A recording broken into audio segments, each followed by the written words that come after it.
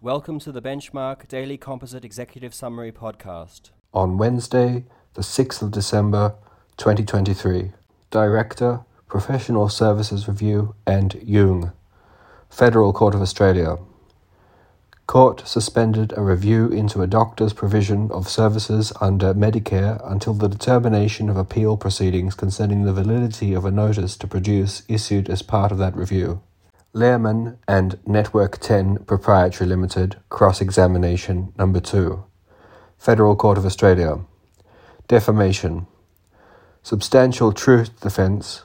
Line of cross-examination questions going to the credit of a witness alleging that sexual assault had occurred was allowed. City Garden Australia Proprietary Limited, in administration, as trustee for the Ming Tian City Garden Unit Trust and Meng Dai. Supreme Court of New South Wales. A director was in breach of his duties, and the director's wife had not been validly appointed as a company secretary. Vicinity Centres PM Proprietary Limited and ARIC. Court of Appeal of Victoria.